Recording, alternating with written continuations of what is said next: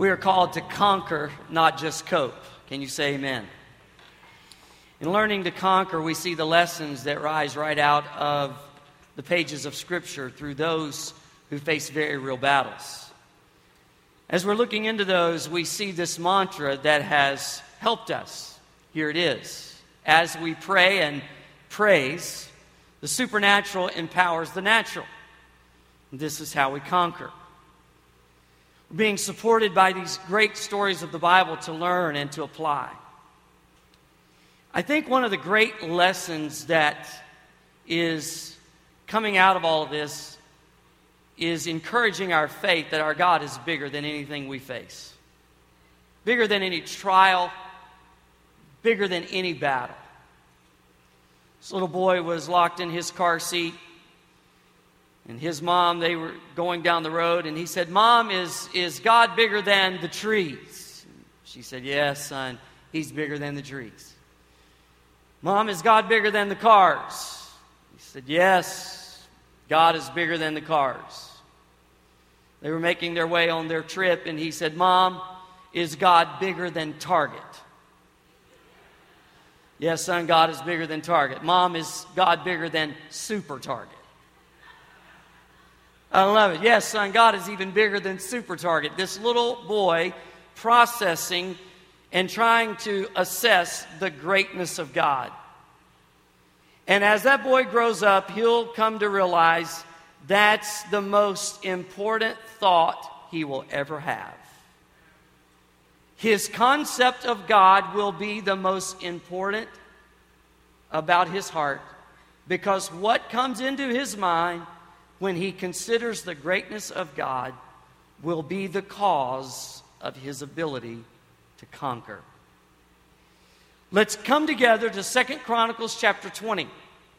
I've been looking forward to this passage. It's one of my favorite in the Bible.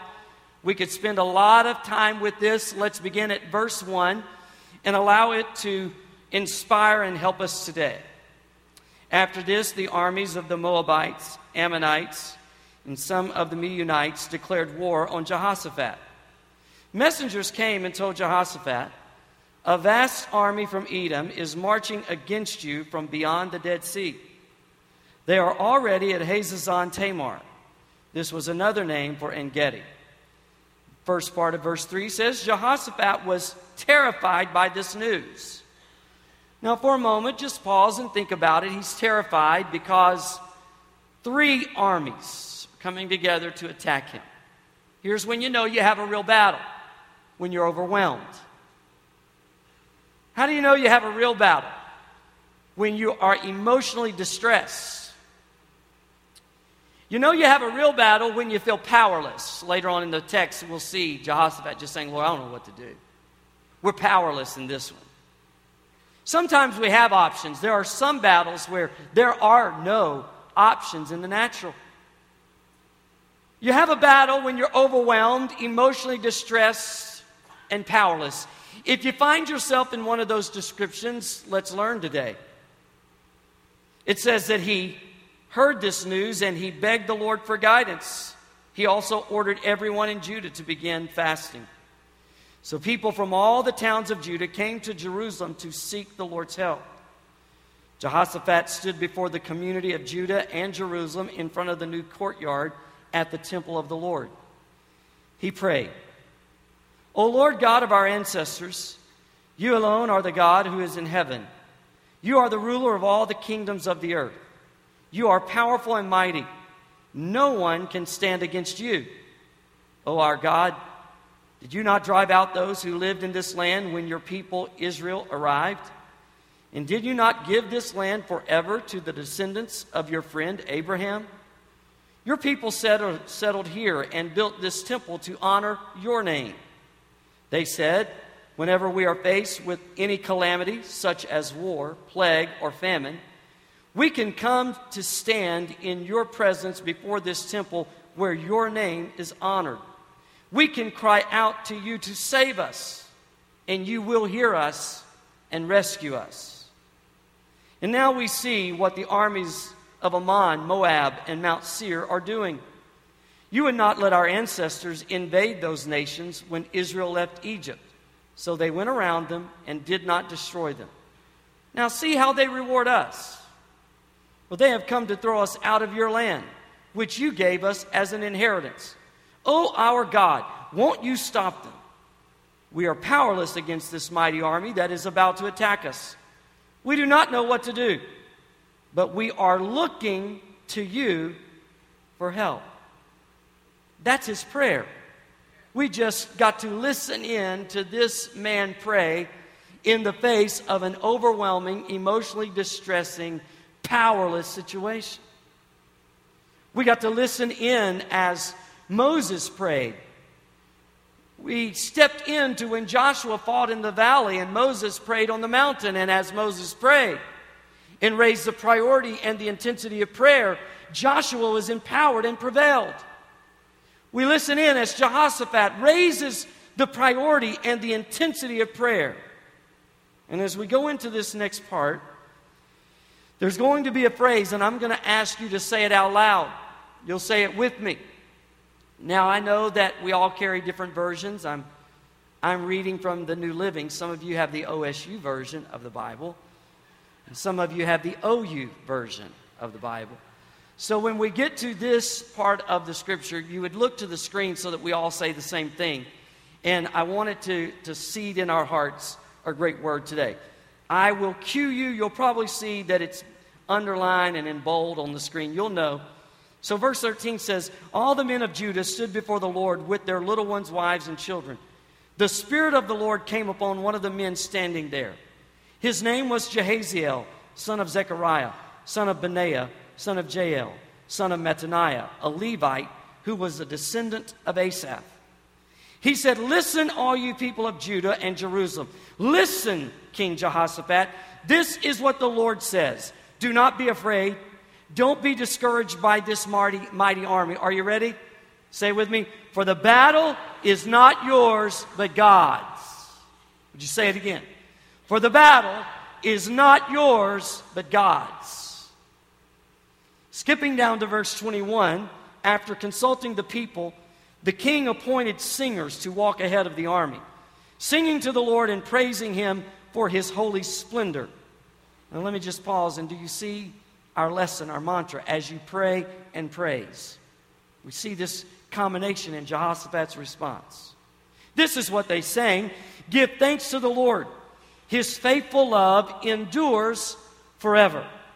At the very moment they began to sing and give praise, the Lord caused the armies of Ammon, Moab, and Mount Seir to start fighting among themselves.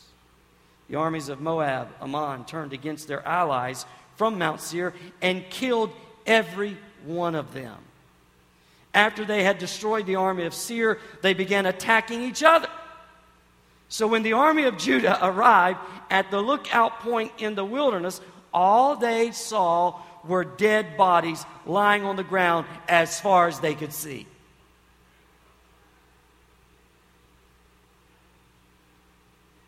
Not a single one of the enemy had escaped. King Jehoshaphat and his men went out to gather the plunder. They found vast amounts of equipment, clothing, and other valuables, more than they could carry. There was so much plunder that it took them 3 days just to collect it all. On the 4th day, they gathered in the Valley of Blessing, which got its name that day because the people praised and thank the Lord there.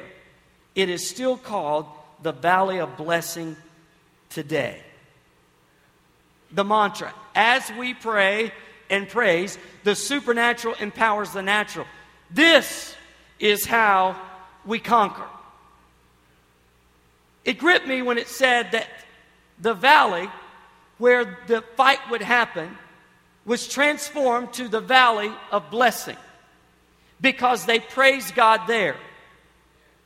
How, I wonder, do you come into information that indicate you're going to have a very intense battle?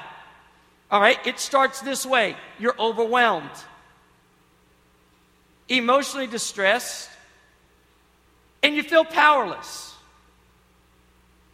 And that valley of such battle is transformed into a valley of blessing, where you end up with more blessing than you can count and carry, and the place that was going to be your greatest challenge is now marked by a name of God's special, abundant, amazing, incredible, lavish blessing. We need to look into this and learn from Jehoshaphat's response of prayer and praise and see how it moves from thousands of years ago in a faraway place to right into the valleys of distress and battle that we have today. Until when this service is over, may those valleys be turned into valleys of blessing. Amen? Okay, here it is. Let me just give you the message in a nutshell. Jehoshaphat shows us that we are to transfer the problem to God. The battle is the Lord's. And as we transfer the problem to God, we then take up a position. It is a position of praise. And as we take on a position of praise in the face of the enemy, God starts sorting it all out. God begins to work supernaturally. Our work in the natural, we make the transfer. In the natural, we take on a position of praise. The supernatural allows us to receive sustenance, the provision of God in the face of the battle, and then He allows us to be poised as God sorts it out. Let me just get a word of testimony for a moment. How many of you have been in a situation in the past, and as you reflect on it, as you sought God, somehow you transferred that burden to God, you held to God through praise, and God uncomplicated that situation, one miracle after another, until you are here today and you can say what was going to be your most intense battle, God turned it, and now you see the blessing of God in that valley. Praise the Lord. What's it mean to transfer the battle to God? When we say the battle is the Lord's, how do we make it more than just a good thing to say, but an action of our heart in the time of need? Here's to me what supports Jehoshaphat's ability to say the battle is the Lord's. He became historical, not hysterical. He said, "Are you not the God who drove out the inhabitants of the land from your people Israel? Are you not," notice the history, the reflection, "the God who brought Israel in and has sustained them?" Where is another great time that we hear someone say, the battle is the Lord's? It's David. When he went to face Goliath, all of Israel is in fear and coward and unwilling to fight. And David says, "I'll fight him." They said, "You can't." And David said, "Hey, the battle is the Lord's." What supported David's ability to make the transfer? David said, "As I was keeping my father's sheep, at times a lion would come out or a bear. And as they would attack the sheep, I would have to defend the sheep." Perhaps on another day a message would be, he prayed that the lion would never come out, that the bear would never attack. But they did. What do you do when you wish you didn't have to face the attack? You have to realize there's something about the glory of God that's revealed when your back is against the wall. There's something about the glory of God that is revealed when you have no other option but a miracle. There's something about the glory of God that is revealed when your faith is stretched beyond to where you go, "Man, I'm distressed, I'm overwhelmed, and I feel powerless." You learn something about God in those situations.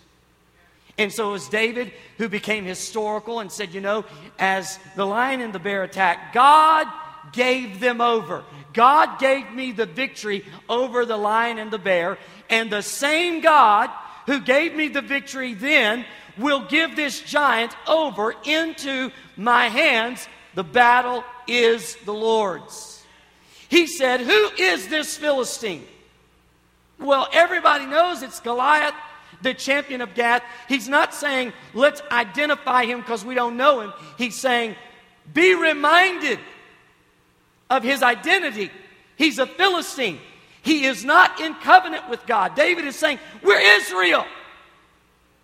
We're in covenant. Blood has been shed that has formed a covenant. He's not on the Lord's side, and God is not on his side. God is on our side. And this battle is God's, because if he's our enemy, then he's God's enemy. We wrestle not against flesh and blood. We are fighting the devil, and the devil is not in covenant with God. The devil is not on God's side. He is on the other side. We are in covenant with God. Blood has been shed, and our battle is God's battle. The battle is the Lord's. I transfer the battle by being reminded that the devil is the enemy, not flesh and blood. And the devil is the very enemy of God, and God has already defeated him, and God will empower us to go out and pick up the plunder of this present victory we're going to win. So we make the transfer, supported by reflecting on where God helped you in the past, where God proved himself, and it's now marked as a place of blessing. It's the same now.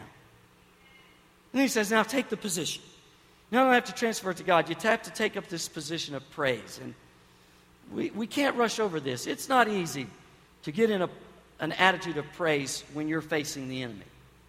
It's the natural response when the battle's over and you won. It's natural to praise God on the other side of the Red Sea when you're across and safe and all of your family and provision and the enemy has been swallowed up. Then you can start a praise service.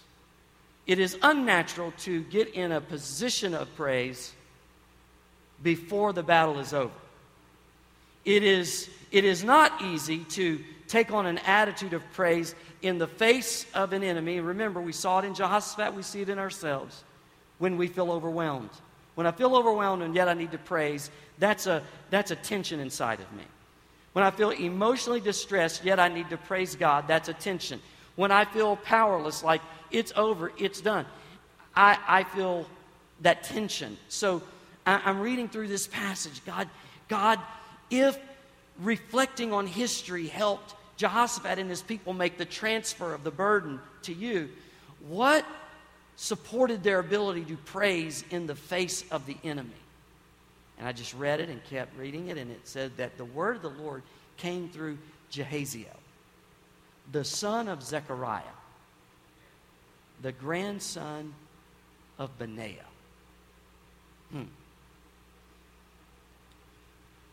I think we're supported to praise in the face of being overwhelmed and emotionally distressed when we're reminded about how God changes the odds. Benaiah, who fought 2 Moabites at the same time, 2 against 1. There are the odds, 2 against 1. Let me explain. They also had spears. All Benaiah had was a club. Those 2 Moabites were known to be giants. Commentaries say they were both at least 2 feet taller than Benaiah. The laws of boxing say the boxer that has the reach has the advantage, and the odds are in that boxer's favor. These 2 Moabites, they're taller, bigger, and they have a spear, like a sharp spear, like we already have the reach, but we also have a spear. Every advantage belongs to the 2 Moabites. But the Bible says that Benaiah was empowered of God, and he defeated both of them, even though the odds was set against him. Gideon is told by God, you need to go out and fight the Midianites. Now, there's hundreds of thousands of the Midianites.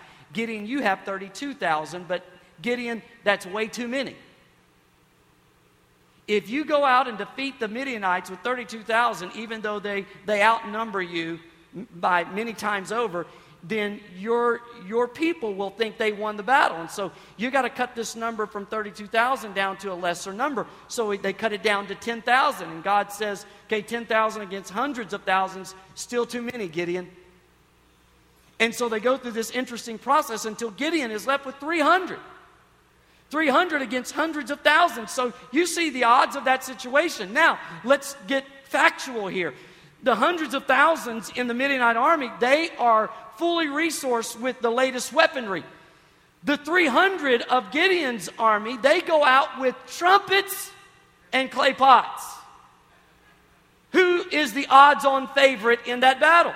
It would be the Midianites. Not even difficult. All of your money would be on the Midianites. There is no way that Gideon's 300 will win. All they have is 300 with clay pots and trumpets. But you know the story.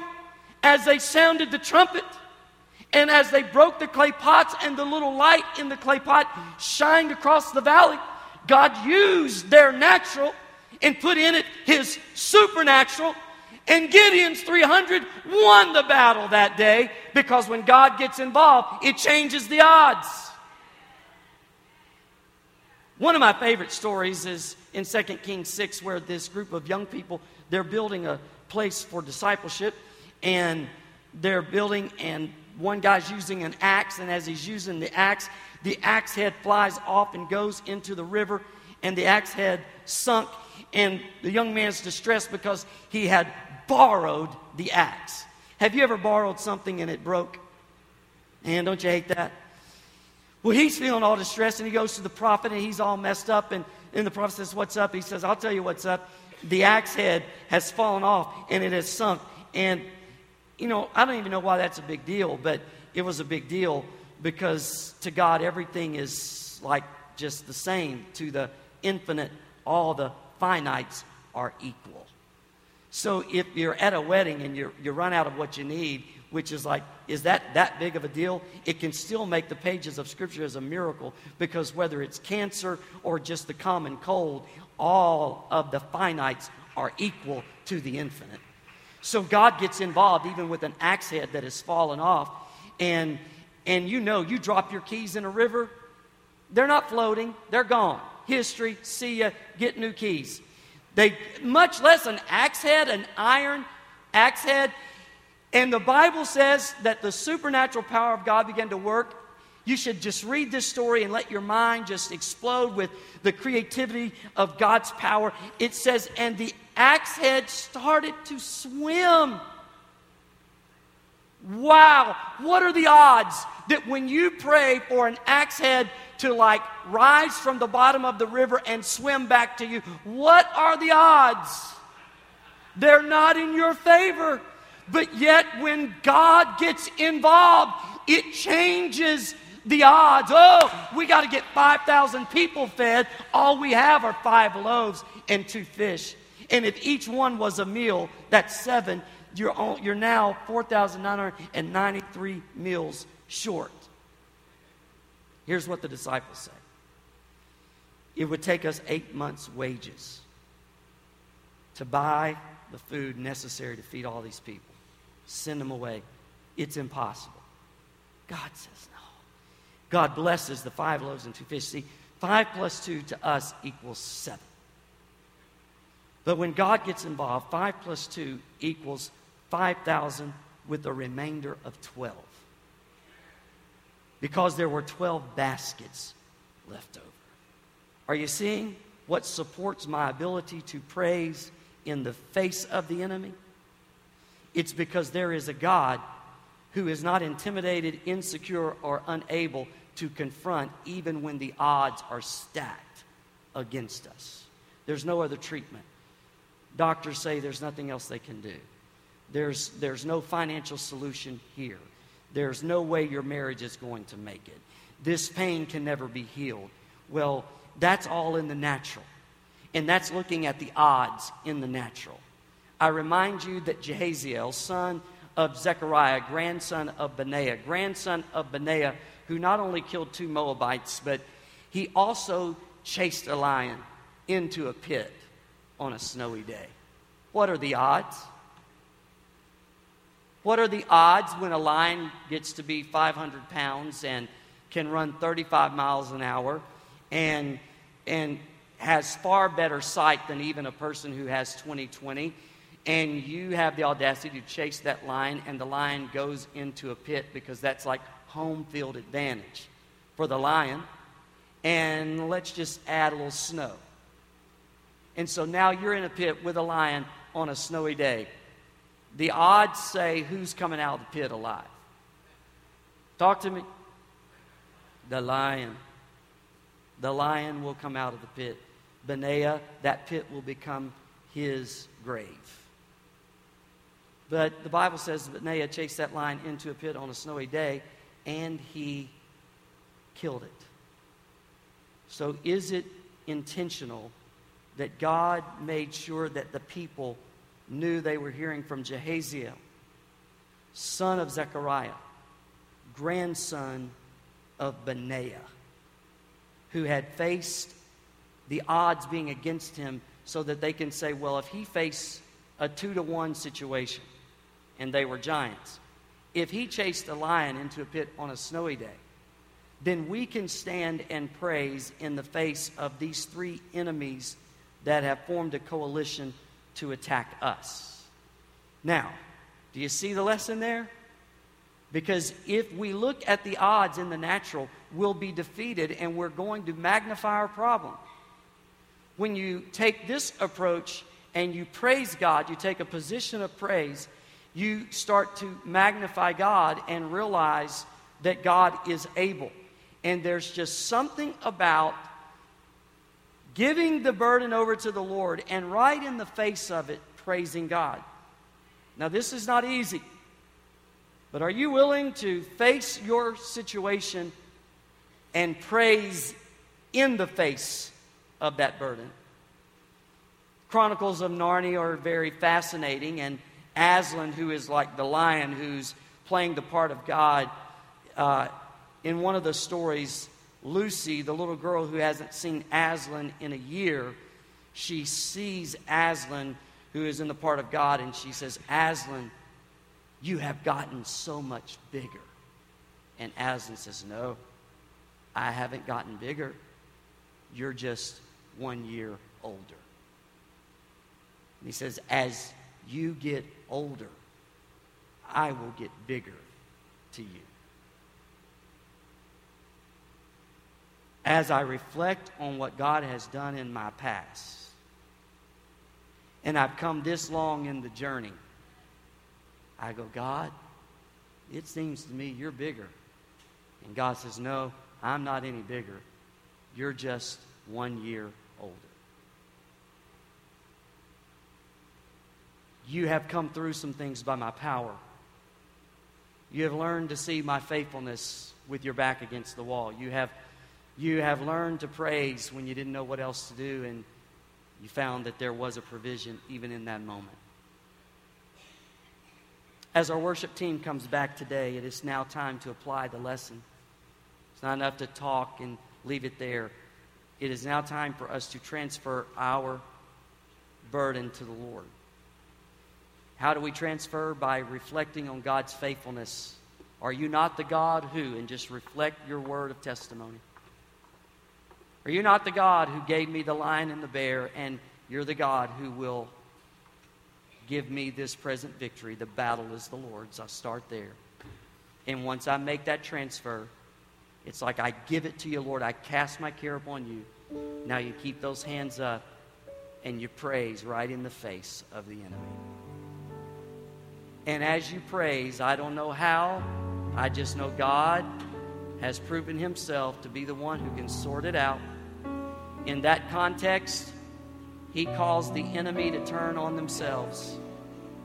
And Jehoshaphat's army, when they got to the lookout place, the enemy was dead. God had worked it out. He's going to do the same for you.